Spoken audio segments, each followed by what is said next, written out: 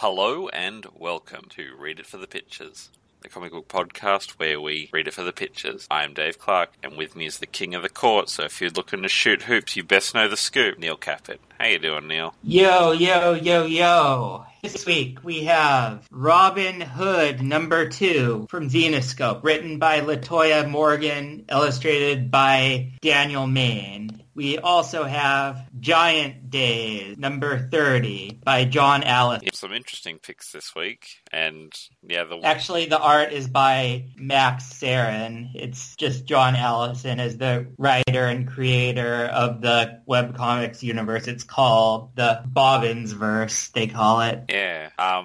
You know more about Giant Days than I do. You were telling me that it's part of some, bigger, expanded universe with other webcomics. Well, sort of. I mean, it's the so-called Bobbins verse is an umbrella term for the various comics John Allison has done about girls in London, but you don't really need to know any of that to read Giant Days, as opposed to the other comic, which is part of the Zenescope Grimm Fairy Tales universe. But did you understand what was going on? Yeah, we may as well dive into Robin Hood first up, seeing as it's the one that, we picked this one last week and it actually came out on time, unlike our other pick. Robin Hood is... it wasn't what I was expecting. My understanding... What were you expecting? My understanding of Zenescope books is they just did, Titty Comics versions of Grimm's Fairy Tales, but this is, we just have this issue to go on, but there doesn't seem to be any connection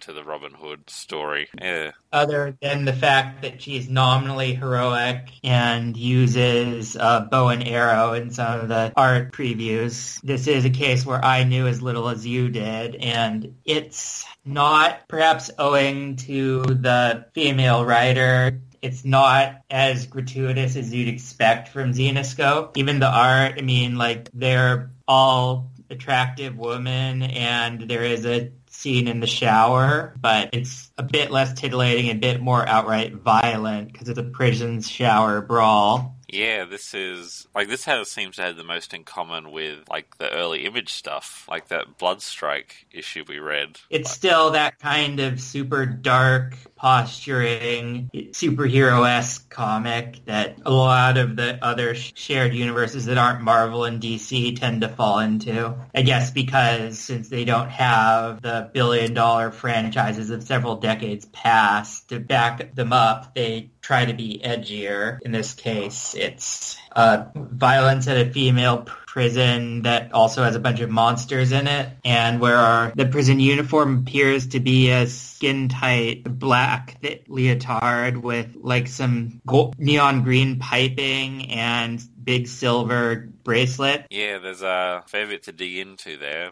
It seems the prison costume is a superhero outfit. It's an all-black jumpsuit that's got green lines over it, and it's even got the 6 dots on the front, the Kirby Thor costume. I love those dots on the Kirby Thor costume. That has nothing to do with this. I just wanted to say that. Yeah. Because here, it doesn't appear like the costume itself has any particular thing to do other than the fact that it's tight black latex and it shows off the figure, because they're already wearing the bracelets that cuff together when the guards push the button. They even wear the bracelets in the shower when they don't wear anything else. So I guess it's weird I guess the little green dots and stripes are just to give it some detail. I imagine that she's wearing a superhero outfit because it's a superhero book. It's very odd. Well, we're jumping right into this comic, and what we're gleaning from just seeing the pictures is that there's both fantasy monsters and humans with high tech wandering around. They're the guards to this evil prison, which of course the prison itself is evil too, are all wearing these kind of sunglass headpiece things, look kind of like the scanners in DBZ. And yeah, they do a bit. Then a guy called the Executioner shows up with a bunch of other guys in menacing hoods.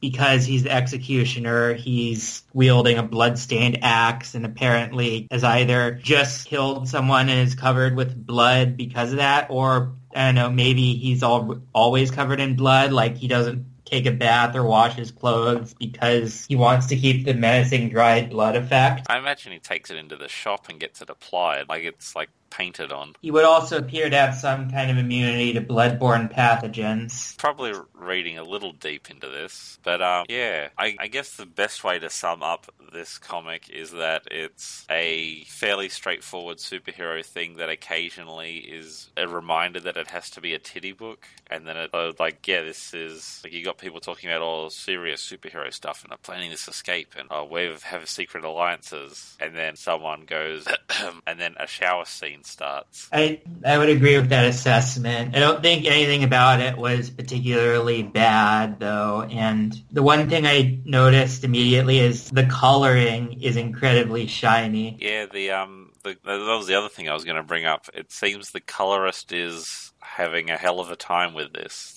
Oh wait, no, the artwork is all one person. Oh, my bad. But yeah, there seems to be a lot done with colouring, which is kind of different from at least the comics I've been reading. Well, we talked before about how the default colouring for Marvel and DC is that super murky brown shading palette. Yeah. So this was actually kind of a pleasant surprise, except that doing everything super shiny was what was in the 90s when they first got computer colouring. So it's more owing to that Image superhero look minus the built-in pockets. Yeah, although there are a few things that are less like early 90s. Like there seems to be, like, they were a heavy use of textures. Like in terms of coloring or line work?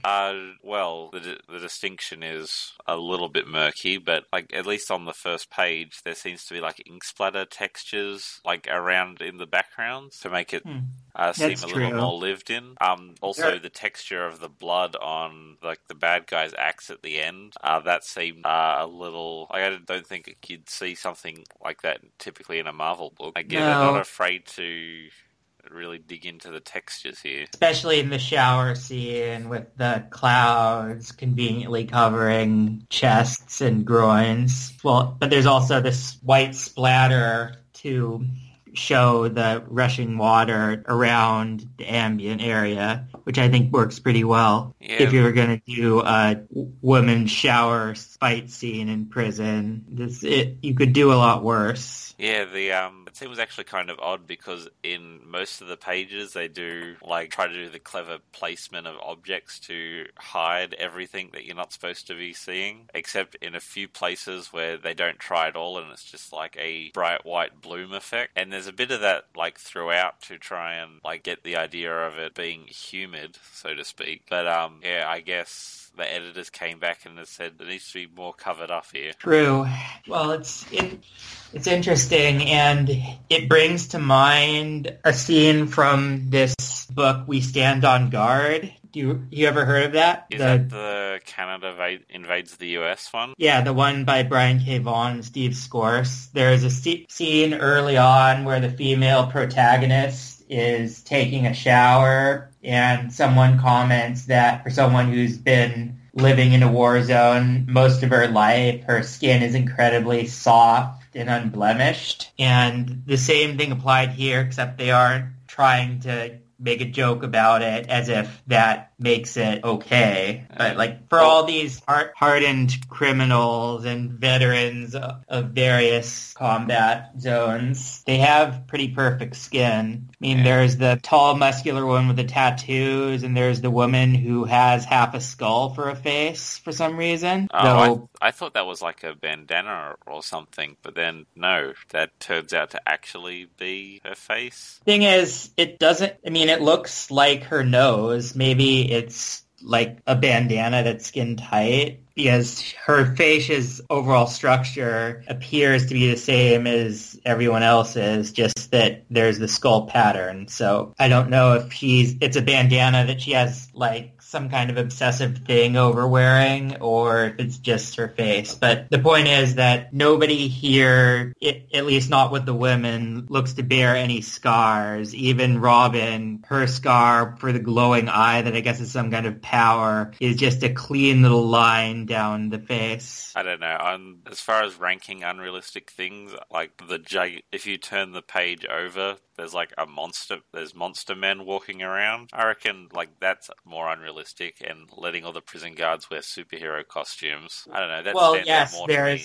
That stands out more to me than like not having a sexy shower scene as far as unrealistic. Well, I mean, yes, we accept that as a convention of the genre, that there are tights and there are monsters, including like the dude with the kind of Venus flytrap mouth and giant venom tongue, but it's I don't know how deep you need to dig into the world building on like something like this sexy superhero prison escape book. Like, I don't know, you don't need to get the same way you don't I want to see scars, damn it. Like, yeah.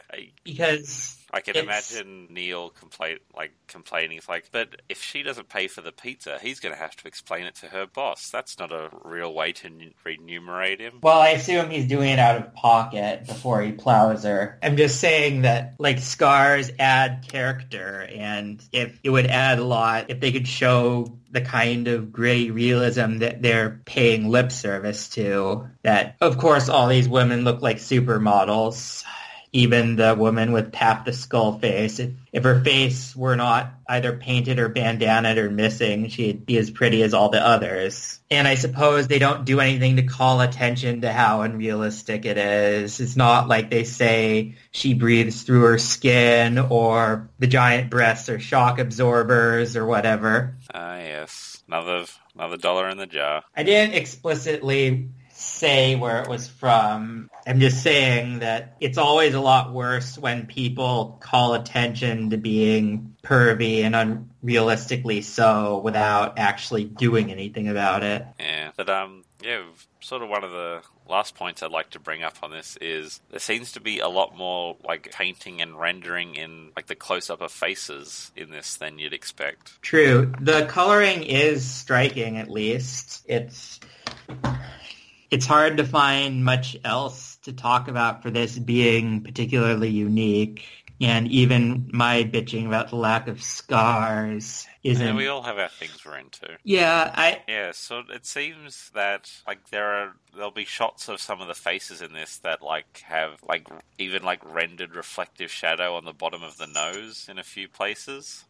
And it kind of feels like the book wants to do that for everything, but like time restraints means that it needs to be more of a traditional comic in more places. It reminds me a lot of the art of Jesus Saez when he's doing it all himself, not when he's doing it with the help of a bunch of other guys, like in that Captain America tie-in. And I do think this artist would enjoy a pretty good career at Marvel or DC. Yeah, there's a lot of good stuff going on here. How do I put this? Like, there's this one shot of a guard overlooking like all the prisoners in the yard, and they've gone to the trouble to like have him have like his back is in shadow and it's like a cooler blue against the warm of the rest of the yard, so it really creates a sense of distance, which like is a really interesting trick of lighting that really creates a separation. But then at the end, when they're crawling down into this tunnel, there's like nothing done with lighting, even though it would presumably be getting much, much darker. Like there are getting much, much darker, we couldn't really see the bodies. Well, there are ways to show that. It just seems to be the same flat purple as above the tunnel, and like based on other bits in this comic, it doesn't seem like doing something with that is above the artist's capabilities. It just, I don't know, like obvious. Well, if we're going by technical quality alone, I think there was only one panel that stood out as off to me. It was on page 17, the big panel at the bottom tier. The perspective seems a bit odd because the guards aren't that far away from the characters they've just shackled via the buttons, but they look much bigger in the foreground. Yeah, there's a few weird perspective things in this, but yeah. Other than that, nothing that openly stood out for me. I mean, there are cases where the art mistakes in comics in general immediately stand out, like break the suspension of disbelief that we're looking into a world that exists as a living, breathing thing and not as someone trying to approximate it to varying degrees of success. Yeah, So mostly I just think this feels like, at points, like restricted by probably time more than anything else. Aren't they all? Yeah. I mean, not everyone gets to be Frank Quitely. Yeah, it seems. And also, I suppose you could make a case that some of the fully rendered faces are at odds with, like, the ink. Like, some places the inks are carrying tons of the art, which, there's early on, there's this, like, close-up, and it's got, like the rendered nose and the light shining against, like, the bridge of the nose, but it's also right up against a shadow that's, like, pitch black and done with ink. Yeah. So the faces don't seem to really have the dynamic rendering that, in terms of lighting. Well, it's like in more of the scene where they're chatting, like in the bunks. That, like, those faces are seem to have the fancy rendering. It's just when it's like juxtaposed up against the thick blacks. Oh, and we should probably point out they have a preview art of the cover of next issue, which is apparently Robin in costume, which looks kind of like the sexy female Halloween version of Green Arrow.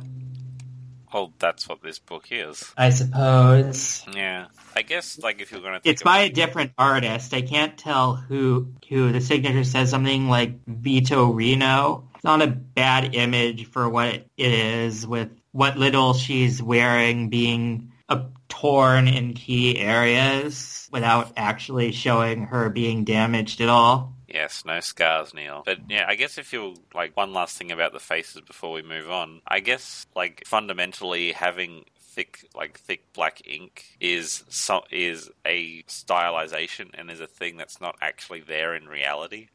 So do you think you can do complicated color rendering or thick black ink, but not both? Both of these things are on a spectrum, but I think they are somewhat at odds with each other. Like, if you're going to have, like, really go in and do really subtle rendering of, like, light falling across a face, or any object for that matter, and then also have, like, really thick blacks to show shadows, I think if you push either of those too much, they sort of push it, they start to draw attention to how much this is a constructed reality. True. But there are still a fair chunk of, like, nice panels in this. I don't know what we were really expecting, and I don't want to be too hard on this book for being what it is. No, it definitely exceeds expectation. It seems there are people doing good work in them titty books. And we're not exactly the best people to judge where it falls on the feminism meter, since A, we're both dudes, and B, there is a female writer on this book. Yeah, it seemed fine to me. Nothing that really stood out until I was actually looking for it, so it's pretty good, I guess. Yeah, not exactly my thing, but certainly don't regret having read it. Yeah, moving on to Giant Days 30. Quite a change of pace. Why do you pick this one? I mean, I know we don't always have a lot to choose from in terms of interesting stuff to talk about each week. I'd heard generally good things about it, and it's up to issue, like, it's an independent book that's up to issue 30, so it must be doing something, right? Well, it did have, like, the built-in audience from John Allison's webcomics, and it's not Allison doing the art. It's an artist named Max Sarin, I believe.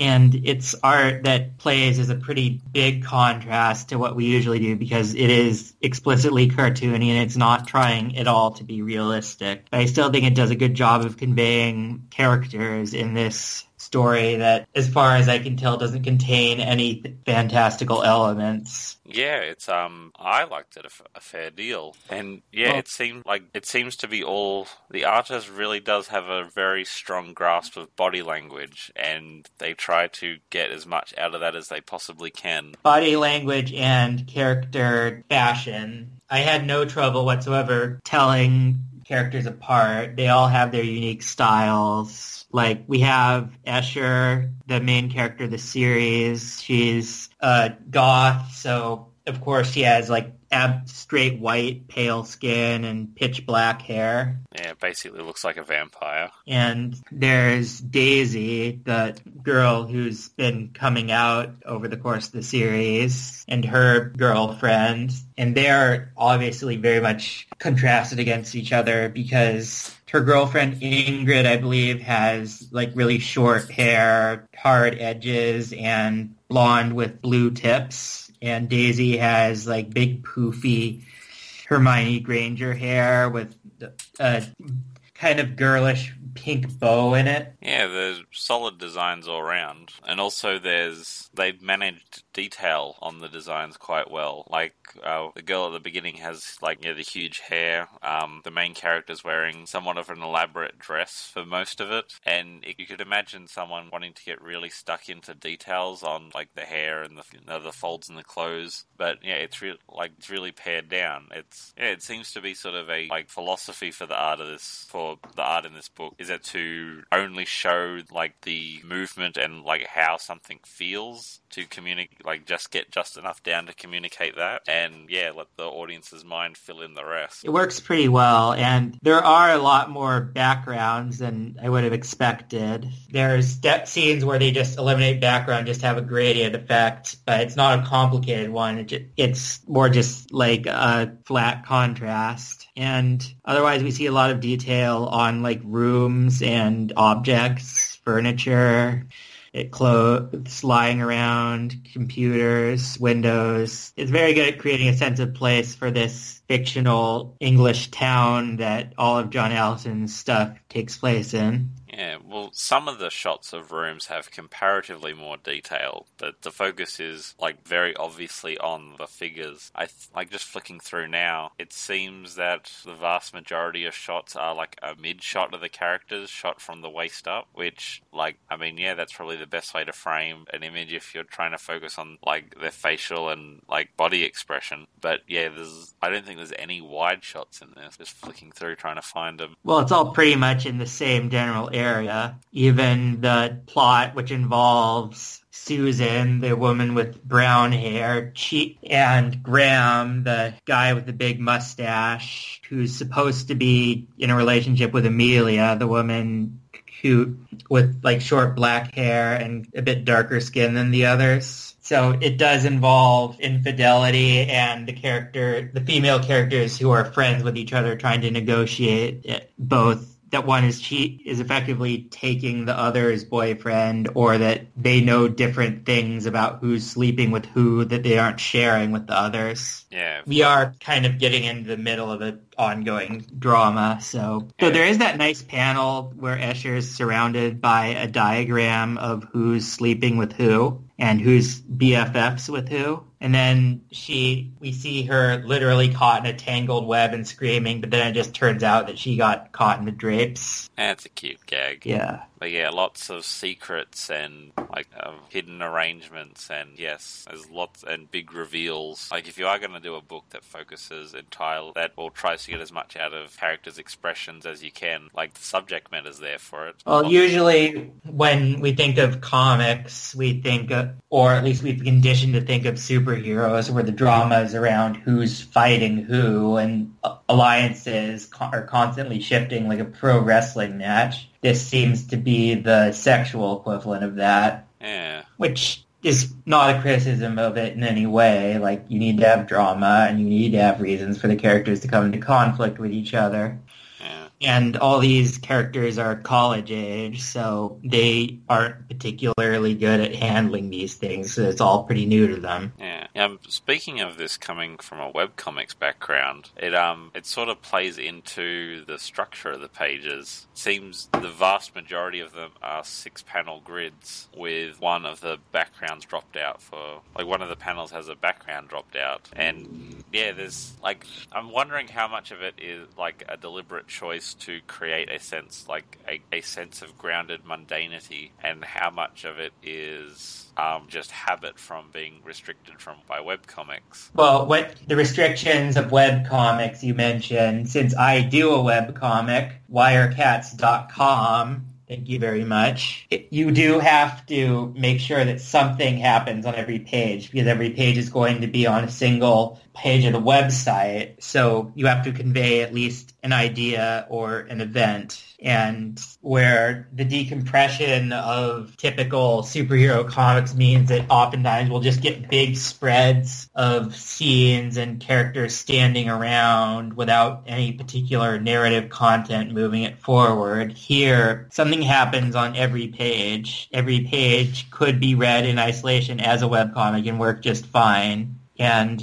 it's pacing that a lot of people working in print comics could really learn from. Yeah, because it's not necessarily a bad thing, but yeah, you can imagine working in a webcomic. Like, if anyone can click onto the site and see the newest page, you sort of are de-incentivized to try crazy layouts. Like, when everything's a 6-panel grid, like, both the audience and, like, it's established. Sorry. Well, a lot of us don't even in mainstream comics, don't even try the elaborate layouts. They're just padding it. Yeah, and when you're working within this 6-panel grid where you're trying to hit an emotional beat every single page, taking time out to do like a wide shot of like a whole room or something a bit more elaborate, is somewhat of a extravagance that can't always be afforded. Well, we're coming in the middle of the storyline, so I don't know if they do big establishing shots at all. They clearly don't need to here because they can assume